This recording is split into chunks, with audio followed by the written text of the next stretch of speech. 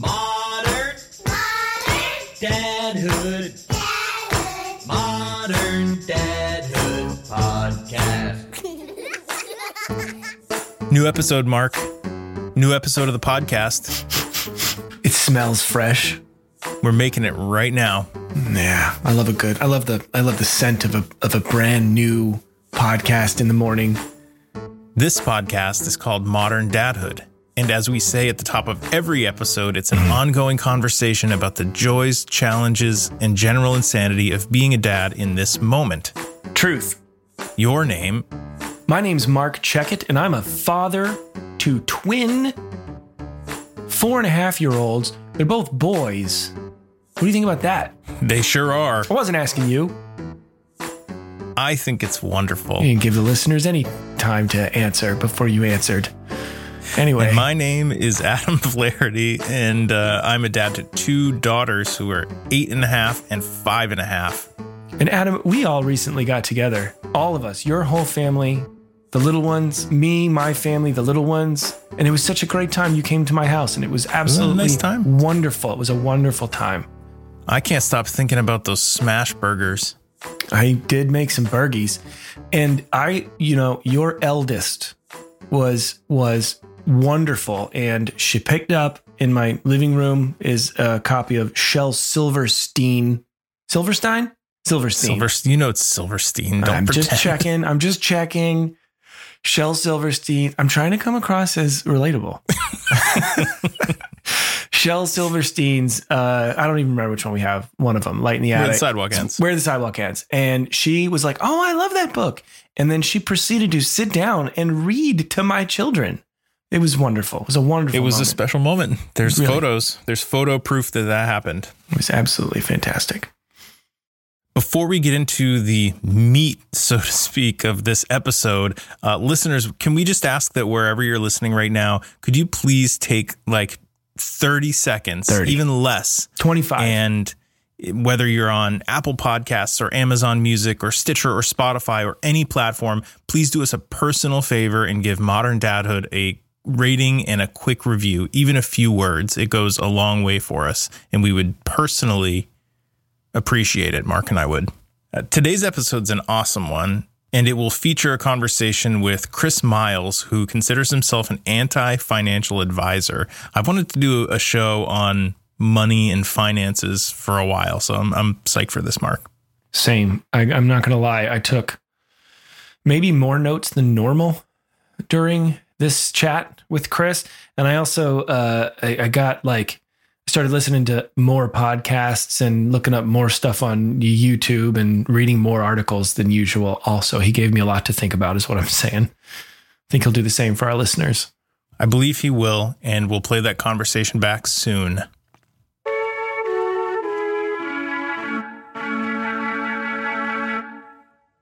Hey, Adam, you have money? Do I have money? Yeah, you have money? Physically on my person right now, or like, in the bank, or what? Around. Yeah. Yeah, I keep money around me. Sure. What do you do with it? Do you do stuff with it? Do you, I fill up a swimming pool and dive into it like Scrooge McDuck. You sort of Scrooge McDuck with your money? I wish I could do that. I wish I could do that. And I spit it out my beak up into the air like a little plume. No, on a serious note, no, we're broke. Oh, well, then this episode is not for you. You're going to need to. What's interesting, though, like in thinking about money, though, is that like Sarah and I, just like you and Jamie, like we're lucky that we have like jobs, right? Mm-hmm. And some degree of job security, and we make enough money to live comfortably. But I don't really have any sense, because it's sort of a taboo thing to talk about, right? I don't really have any sense of where we sort of stand among the general population of people our age. I feel you. And I don't think I really care, or doesn't really matter to me, as long as I can provide for my children and like live a comfortable life. Yeah. Yeah, I feel you. I mean, you can go to a financial advisor and they can advise you. They can tell you, hey, you're this age, you have about this many working years left, whatever they advise you to do. My thing is that and this probably speaks to the the privilege that I have. I feel privileged enough to the point where I haven't had to sit down and really devote my thoughts fully to money and to what I'm doing with it and to what it's potentially doing for me, and thinking about long-term future. And of course, when kids came into the picture, it became extremely clear to me that it was of the utmost importance to start to think that way. And I think just living for that long and not thinking that way, because my wife and I were married for quite a number of years before we had kids, and just in general, two other major things: a general lack of understanding about money. And then because of that, it's like an A and a B, or like a 1 and a 1.5 things. It's that general lack of understanding coupled with a little bit of fear of the unknown, I think, that has kept the topic at like arm's length. Well, is it the unknown in that, like, things like the stock market or any sort of investments are just intimidating to learn about? So like you were reluctant to explore that stuff or experiment with that stuff because you feel like you don't know enough about it and it could cause you to lose a lot of money? I think that's a big part of it. I think that's a big part of it. And then that's I think where the sort of like, I don't know about it, and therefore I'm a little bit intimidated or fearful of it, you know? Sure. And then the other side is doesn't have anything to do necessarily with investing or anything like that, but more just the saving. And it's less fear and more of just like, I don't know what the best thing to do is, you know? I'm just, right. I just got a new job. I guess I'll take the 401k. It's always just like a line item on a form or something, or a box that I'm checking, or like a seminar that I'm listening to upon first starting a job, or something like that, where I've always been like, well, yeah, saving money is good. What's the normal stuff to do? I'll do that. Traditionally speaking, up to a point, I hadn't given a lot of thought to it. But sure. Yeah. And even getting involved with someone who is a financial advisor, I mean, it just requires a level of trust, you know, because if you don't know what your options are, you're putting a lot of faith in someone to like make decisions for you without knowing exactly even maybe how they benefit from the relationship. But I do think it's good to seek out some kind of counsel, some kind of professional counsel. But it's equally as important. I've come to realize that you need to put in the effort. You need to do the due diligence of getting a better handle and better understanding on your finances and what your situation, whatever it may look like, means for your future. Right. Because there are sort of some basic, not rules, but basic sort of agreed upon understandings of you should keep this much like liquid cash in the reserves in case you lose your job or there's an emergency with your house and you need to, whatever your situation is, can you continue to operate that way for, I think they say 3 to 6 months without a job. And if you're fortunate enough to be in a position where you can save more beyond that, do you put it in the 401k? Do you do a college fund for your kids? So many choices. Is higher ed even going to be the same thing? You know, my oldest daughter is 8, you know, in 10 years when she's starting to do that stuff, I don't even know if higher ed is going to exist in the way that it does now. I know. So the money that we've put into like a college account for her, like hopefully it can be withdrawn and used. Or should you look at the stock market? Or is that too risky? Or should you look at real estate? Or should you look at all sorts of different alternative investments? And like, that's where I think you're just supposed to buy a bunch of gold bars and put them in your basement. Yeah. And also learn how to farm. Become a farmer too. Yes. Yeah. Well, I also, before we share the recent chat that we had with Chris Miles, I also want to just, I guess, acknowledge that regardless of your situation and my situation that we're kind of talking about and our understanding or lack of understanding about the financial world, I realize that everybody, all of our listeners are in a different position. And that's one of the reasons that I also wanted to bring Chris on the show, because I know that a lot of us are still paying off college debt, as we're thinking about our kids' education and as we're thinking about covering our rent and mortgage, and it can be very overwhelming. So even for those of us who aren't in any position to make any sort of investment, just having somebody come on that can kind of set the stage for some of those basics and just get you thinking about what's possible for when you are in a position to start saving a little bit of money, I thought would be really useful. And Chris definitely delivered on some of those great tips. When we play back the tape, do you have the tape handy? Yeah, let me grab the 8-track. Go grab the cassette. The reel to reel. Here goes.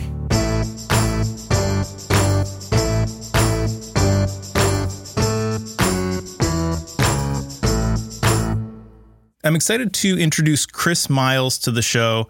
Chris considers himself an anti-financial advisor who works with individuals and businesses to increase their cash flow, often using non-traditional methods, which I want to get into in a bit. Chris lives in Utah. He's a dad of 8, which I also want to get into in a bit. And he hosts a podcast called Money Ripples. So Chris, welcome to Modern Dadhood. Hey, I'm so happy to be here. So speaking of 8 kids, before we jump into the money stuff, we'd love to hear a little bit about your family, you, and of course, 8 kids. We're wondering how you even have time to do anything other than dad stuff. So let us know your secrets. Yeah, some days it's kind of like a jungle gym, right? Like it's a little tough for sure. I think the hardest time I ever had as a dad was having my first oldest child. Mm-hmm. I was like, I don't think I can do this. I think I stink. I remember thinking maybe I'll have 4 or 5 kids. And then after the first one, I said, maybe I'm stopping at 1. Maybe I'm done with this, because it's such a big adjustment because you can't just think about yourself anymore. You have to think about somebody else. 6 of them are mine. 2 of them are my wife's. We both have blended our families together from previous marriages. Right. We've got 5 of those 8 that are teenagers now. That's good and bad, depending how you look at it. But for the most part, that's good. So they do take care of themselves for the most part, and it gets a little bit easier. But definitely when all my kids are here, and because of the divorce situation, they're either on or off. So we have them either all together or all apart. So right now, as of the recording right now, there's nobody here. It's just my wife and I. So it's like we're empty nested. What a dynamic that must be to go back and forth from. Do you find that?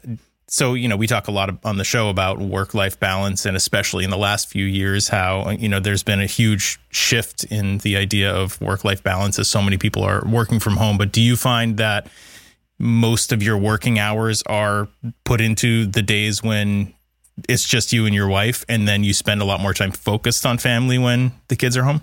Yeah, it's a little easier to do that, mostly because being an entrepreneur, I have that ability, that flexibility to do that. But for example, Fridays in general, usually I can't do anything. It's like, don't you dare work. Don't you do anything right now, because those kids need to be fed breakfast. You're cooking, Yeah. So especially when my kids come, she's like, you're cooking, you're doing all the food. Yeah. And so I just try to schedule my schedule around that and make it work. I just picture like a professional version of like some project management software. You got like Monday.com or something for like your professional life, but then you have the version of Monday.com for just like the personal life, taking all the tasks, cooking, cleaning, getting the kids ready, making sure this kid has that, can only imagine it's 2 very chaotic worlds happening simultaneously. I can always tell when the kids want something because I have a glass door over here, and they'll walk by the glass door. They'll kind of walk past and then go back again. It's like, okay, they're like a fish, a shark swimming around in a fish tank, like they want something, That's a great image. Chris, I invited you on the podcast because I've personally been learning a lot from listening to Money Ripples and, thinking about how so much of what you talk about has real value to parents who are thinking about things like how to save for retirement, how to save for their kids' education, but a lot of whom are also paying mortgages or paying rent, like paying off student loans, which they're going to be doing for years or decades, and maybe wondering like how they'll ever be able to catch up or to live comfortably or to start building wealth and find the financial freedom that you talk about a lot. I know that you experienced a lot in terms of your personal finances at a young age. And I'm hoping that maybe you can start by giving us a little background on your story and sort of how you got to where you are now. Yeah. Going back to my young age, I was raised by a dad that, had great values, hardworking man. But when it came to money, definitely scarcity, right? It was always like, we can't afford this. What do you think? Money grows on trees? I'm not made of money, And even things about his work, he'd say, I'm just going to have to work until I'm dead. Work will probably kill me. And it just about did, the guy had several heart attacks before he even retired from his job. He even had a stroke in his 40s. The guy just, it was kind of a rough life for him a little bit. And so I remember seeing that. I was like, I don't want to ever live that kind of life myself. I don't want to become like him. And so as I got older, I decided I want to be an entrepreneur. And as I was looking to be an entrepreneur, I'm like, well, what do I do? What kind of business? And the first one that came up that kind of sparked something in me was being a financial advisor. Because I thought, well, wait, if I learn a lot about money, then I can actually not just help myself, but I can even make sure I help my dad, break his chains that he was yoked by. And so I became a financial advisor. And then after a few years, next thing I know, that instead of my dad giving me advice, then he asks me for advice. And I'm sitting down at his table and he said, all right, Chris, what do you got for me? Like, what can I do here? And I looked at it, and even though he's proud, he paid off his house early. He was totally debt free. He'd saved a ton into his 401ks. As I, looked at the numbers, I said, well, Dad, you're 61 years old. If you try to retire today, you would pretty much have to hope you die by age 67 because that's when you'll run out of money. And understand, he did everything right. Yeah. Everything that financial advisors, including myself, had told him to do. He's like, well, okay, that's not a good option. What else can I do? And that's when I realized something. I said, wait a minute, I can't even help my dad. Even worse, when I looked at my own clients, I looked at them and they even had decades of advice from other financial advisors before they came to me. And I looked at their situation. I said, well, they can't really retire either. Nobody's really financially free here. And then most importantly, I looked at all the financial advisors around the office, including myself, and realized they're not financially free either. There's guys who've been working here since the 1970s and are still in the rat race. They're still stuck here. In fact, I can see my future. It's my dad and it's all my clients. That's my future. I don't want to repeat that future. And so that's when I said, okay, I got to find another answer here. I started looking outside the financial services industry, right? I started looking outside the traditional financial advice you're told. And I started finding people that were actually millionaires, people that were financially free, some of them even in their 20s and 30s. And I found out they're doing things like real estate investing and different stuff. And so I actually quit being a financial advisor, vowed never to go back again, started following their advice. And the next thing I know, later that year, I was 28 years old and financially independent, where I didn't have to work anymore. I had enough passive income coming in to pay my bills. Now, granted, I only had 2 kids barely at that time, 2 little kids. All I had to do is get something that paid me regular, stable, passive income. Things like real estate investing, even things like, if you have a business, if you have a business, can you generate things through multiple streams of income there? Can it be things like you make money while you sleep, where it's automatic, like products or things like that, or memberships, even like JV opportunities, things like that you can do even without money. There's so many things you can actually create that can generate income for you without you having to work your tail off all the time. You mentioned the phrase, 2 phrases, financial freedom and financial independence. Do you use those kind of interchangeably? The idea of financial freedom is like this sort of romantic thing, but is there kind of a agreed upon definition of what that means? Is there a formula, having X amount of money in reserves, or is it just this idea that you are able to live comfortably off of passive income that you make?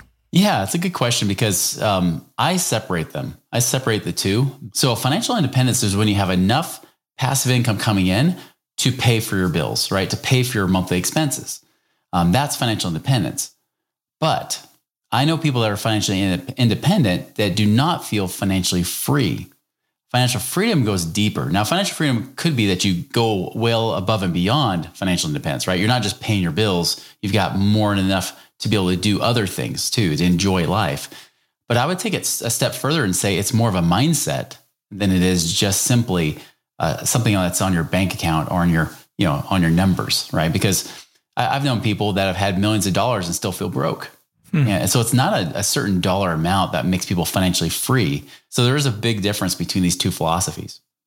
So some of the concepts that you're talking about to, potentially many of our listeners, me included, could seem really unattainable, or as they hear these things and they think I can't even go there because I've got these big student loans, or I've got this much to pay off on my house, or, and in my case, I'm sure a lot of people fall into this category, like medical bills, even just around, for example, bringing kids into this world, bringing kids into your life might have been a bit of a medical struggle, and you rack up these bills, right? So many people sort of fall into this category. And so I would assume that sometimes people hear these kinds of terms, passive income, they might think it's time and I don't have that, so I'm going to ignore it. Or they might hear financial independence and they might say, well, good for you, but I got to stay here in this moment, and I got to get to the end of the week or something like that. And they feel like it's not attainable for them.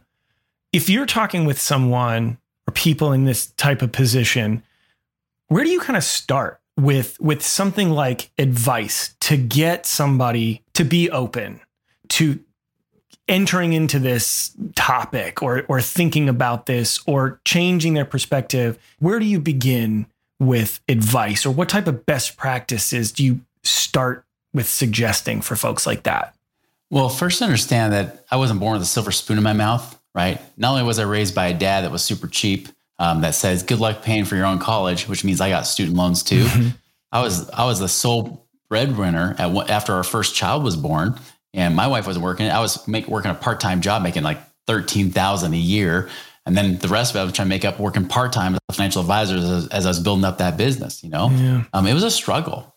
And just so you know, the worst time of my life, financially speaking, was when I was over $1 million in debt and short about $15,000 or so a month. So I get it, right? Yeah. So that's the first thing, is just understand, like, I've been there. And so I get all that, I understand that. The place for you to start is you have to change the way you see money. And it's not easy. In fact, the way you see money right now is not even your fault, because the truth is everybody's been brainwashing you that you have to have money to make money, right? Being in that place where I had no money, no credit, and I had to dig out of that hole without filing for bankruptcy, it was tough, right? It did not happen overnight. You have to look at money differently. So the way you do that is you have to realize that everything is about having income coming in, right? I mean, definitely controlling your expenses. That's one thing that many people need to do, is actually watch their expenses. So one tactical thing you can do, one strategic thing you can do is download the app Mint, like MINT, like, oh, that smells nice. I've always been like curious Mint. about what folks like you think of something like Mint. Mint specifically is the one that kind of comes to mind a lot. Interesting to hear you say that. I think it's a great tool. I actually used it during those same hard times, and see, when money's abundant, it's like air. You never really count your breaths of air until the air is gone. Yeah. And then you count every single breath.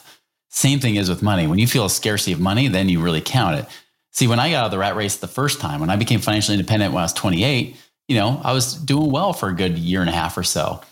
But then I got lazy. I stopped focusing on the cash flow. I was like, well, maybe I can get really rich. Maybe I can do this and this. And I started becoming more of a gambler in my mind. And then I started a brand new business where all of a sudden, when the recession hit, we were in the hole. Like we were suffering, we were struggling. And I was paying out of pocket for those expenses and everything else. So here I am, the financial expert that was, retired at 28. Now here I am at 31, broke, So the thing is, like, you have to really look at, how do I start getting that cash flow coming in? Control your expenses. That's why you use Mint, right? So monitor that, because your money's going to get spent one way or the other. Even if you spend it into a savings account, that money has to have a job. Every dollar needs to have a job. So understand what you're spending first. Understand how much is actually going out, but also understand how much is coming in. And you can only cut down expenses so far. It's good to get rid of expenses that aren't worth it, but income is limitless. That's the place where you can go to. And it doesn't always require more time. The thing that got me liberated the very first time was understanding that there's a principle that's worked since the beginning of time. No matter the economy, no matter the recessions or depressions, one principle has always worked if you want to make more money. it's where you stop asking the question, how do I make more money? But instead of asking for the result, ask for the cause of money. How do you create more money? It comes from the simple one principle, which is dollars follow value. If you understand that you get paid because you're providing a value or a service or solving problems for somebody else, then money's not mysterious anymore. And when you start to come from a place of how can I solve problems? How can I serve people in a way that naturally dollars has to be exchanged for that? They need to have me in their life. That's why they want to pay more. Then everything becomes less mysterious about money. And that's huge. You mentioned a phrase that's stuck with me for the last couple minutes. You talked about a period where you were kind of gambling with real estate, and it made me start to think a little bit about, risk tolerance. For me, I'm someone who's always been very entrepreneurial, and so I'm always sort of open to taking calculated risk when it comes to starting a business or starting a podcast that's going to require, a little bit of money to get things up and going and monthly fees and things like that. I always just think about what's the worst case scenario if this flops and I lose the money. But I guess when it comes to saving money or investing money, with people, maybe younger parents who do have a lot of debt that they're working towards paying down, what kind of recommendations do you typically make when it comes to risk tolerance? The thing is, here's the problem. Like, the definition of risk is chance of loss. So if you have a high risk, say that chance of loss is 90%, there's people out there teaching a lie that high risk creates high returns, right? Well, when did a 90% chance of losing become a 90% chance of winning? That's right? A good question. When you start to think of it from a common sense standpoint, you're like, wait a minute, this doesn't add up. Like, I don't have to be a math major to figure out that 90 plus 90 does not equal 100, right? It's a 10% chance of winning. And the people that taught you that were people from the financial world, especially financial institutions like banks and companies like Fidelity, Merrill Lynch, people like that, who actually literally make bank. And there's kind of a pun there, but they do make bank off of you taking all the risks while they take none of the risks. Because think about it, when you put money like into a 401k, for example, and you pick whatever funds you're investing in, when you do that, it's your money at risk, not theirs. Just like when you put your money in the bank, it's not the bank's money. The bank's just borrowing your money to go lend out to somebody else, right? They don't even have to use their own money. They want you to put more money in. And they're the ones that say, you take all the risk. We're just going to invest your money, but we're going to take that assets under management. So they're the ones that taught us that high risk creates high returns because they want us to take the risk so they don't have to. Flip the tables around and think of it this way, just like you were saying there, right? You were saying, I want calculated risks as an entrepreneur. Entrepreneurs get it. Like, the more common sense you use, the more that financial advice sounds stupid, right? Because you want calculated risks, or even more importantly, controlled risk. Because one of the questions you're asking with the calculated risk is, well, can I control the outcome here? Can I do something about this? If something goes wrong, can I change the direction? Can I make it work? Can I pivot or do something so that I don't lose my money, right? Same thing with investing. I want to take low risk to create higher, more calculated returns. A lot of what we're talking about kind of falls into this sort of general bucket of like financial literacy, right? And I think all of us can probably level up. Everybody can probably level up in terms of financial literacy. But I'm just curious from a person like you, especially somebody who has 8 children, at what age do you start to approach your kids about teaching them things about fiscal responsibility or building up their financial literacy? From your point of view, like, when should that begin? Yeah, that's a great question. It depends on the topic. Like, for example, early on, even when they're young, the one thing that you won't hear my kids say are the words, unless they go back with their mom for an extended period of time, but you won't hear the words, I can't afford it. Like that, those are words that are like swear words in my house. Right.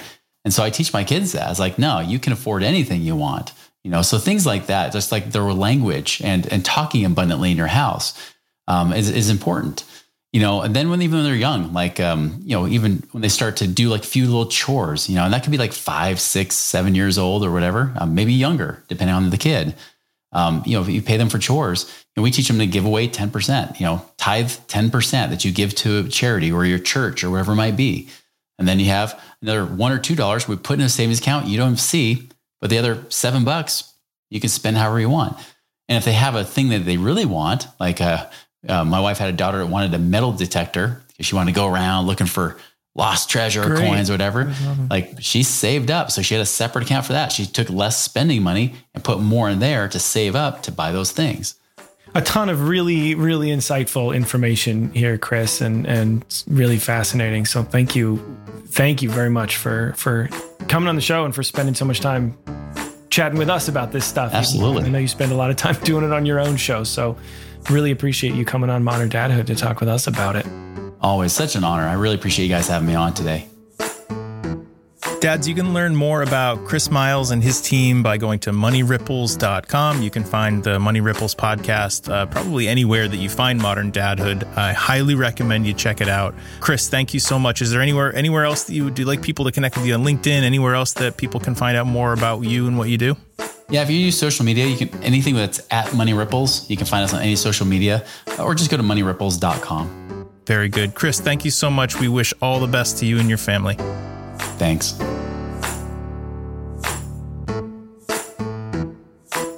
Mark, there's a recurring segment that we've been doing, for the history of the show. We haven't done it in a while.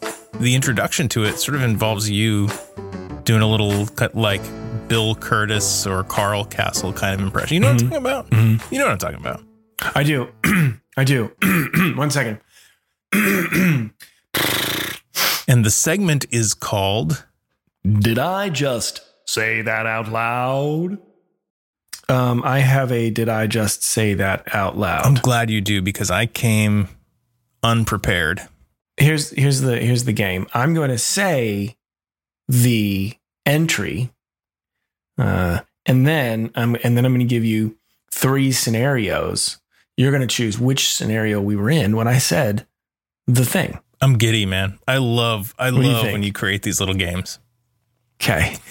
Okay, here Let's we have go. What I said was, now is not a good time to have your penis out. Okay. Those boys, man, they always have it out too, don't they? I mean, look, it's a fascinating appendage. Okay. You wrote a song sometime last year that we included in an episode called Oops, Penis Out. Oops, penis out. Yep. 100%. Okay. So the quote again is, now is not a good time. Now is not a good time to have your penis out. Okay. Yes. So were we, these are the scenarios. Were we A, in the living room playing Chutes and Ladders? B, in the front yard throwing baseball? Or C, at the dinner table having tacos? You were throwing baseball? So was it baseballs or throwing a baseball? We were throwing. What's your? So that your guess? Here's where my brain starts grouping things together. I feel like in your house, so whether you are in the living room or at the dinner table, it's a little bit safer than outside, right? Oh, I like the logic here. Yeah, but there's something about having genitals out at the dinner table, that might prompt a quote like that. Potentially there's a line being crossed there. I think I'm going to nix the first one. So it's either B or C. It's throwing baseball or it's eating tacos. Neither of them are a great time to have your stuff out. Not really. No. But I think you said it. Oh man, it's just tough. I'm wavering back and forth. Tacos. You're eating tacos. Ooh. Oh, fudge. It was you were throwing baseball. Give him a round of applause, folks. At least there was a good effort. I almost leaned that way. Now we were in the front yard. I got 2 kids. One's there, one's over there, and I'm going back and forth. It's your turn, and then they throw it back to me. Hey, now it's your turn. And we went through like one round, and then I look over at one of them has sort of drifted off closer to the road, and he was wearing only undies because this was in the evening. And I look over and he's doing the thing some of our male listeners out there will know this trick where you just roll. Dads, you know when you're fishing around. Well, he pulled the one pant leg up and over. You know? So he didn't take them off or anything. He just rolled the one pant leg up and over, and he shot the stuff down one leg of the tidy to whities. just fully expose, and wasn't even, he was just kind of looking at it, you know, like I think he was just kind of looking at it in the sunlight because the sun was going down, and he may have just been sort of admiring. I'm not really sure. Created a cool shadow. Yeah. But we were in a good groove of like back and forth with the ball. And so I was just about to sort of throw the ball at him when I noticed that he was doing this. And so I said, now's not a good time to have your penis out. If you didn't happen to see it at that very moment and you proceeded to throw the ball, you could have basically ruined his life. I certainly could have dissuaded him from ever playing the sport again. Well, no, but you said that out loud. No injuries, but I did say that out loud. That's a good one. Yeah. Like it. Thanks for the quiz. Sure thing, man. Guess that's the end. Well, thanks for listening to Modern Dadhood. You're welcome. Not you. Listener, again, please consider leaving a quick rating and review on Apple Podcasts, Amazon Music, Stitcher, Spotify, or wherever you're listening. It would go a long way for us, even if it's just a review of a few words. And even if they're not particularly complimentary, they're just neutral, but just you words. still give us all the stars. That works too. You could say, Modern Dadhood is a show, and that would be an accurate statement. Didn't much like. It can stop right there. We also would challenge you in the most polite way possible to tell one friend about the show. Would you do that for us? Just one friend. Yes, I will. Again, not you. Oh, jeez. Well, you know, you're looking at me. And hey, you could also find us on Instagram, Facebook, or LinkedIn by simply searching Modern Dadhood. And we have t-shirts and dad hoodies available for purchase on our website if you want to wear our amazing nostalgic logo across your chest. Just go to moderndadhood.com and hit the shop button. Your friends will say, oh, wow, how fashion forward of you. Every order ships with a free sticker. We also have an email address that's hey@moderndadhood.com, and you could write us anytime you want. Thank you very much to Casper Baby Pants. That didn't sound genuine. Thank you very much. Try it again. Casper. One more time.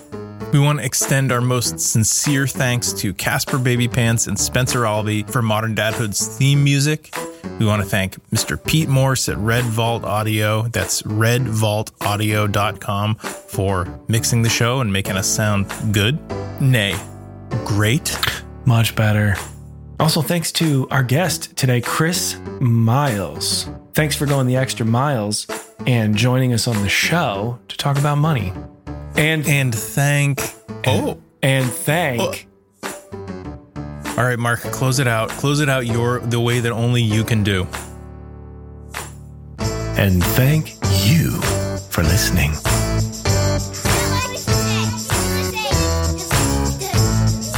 Podcast. Living modern.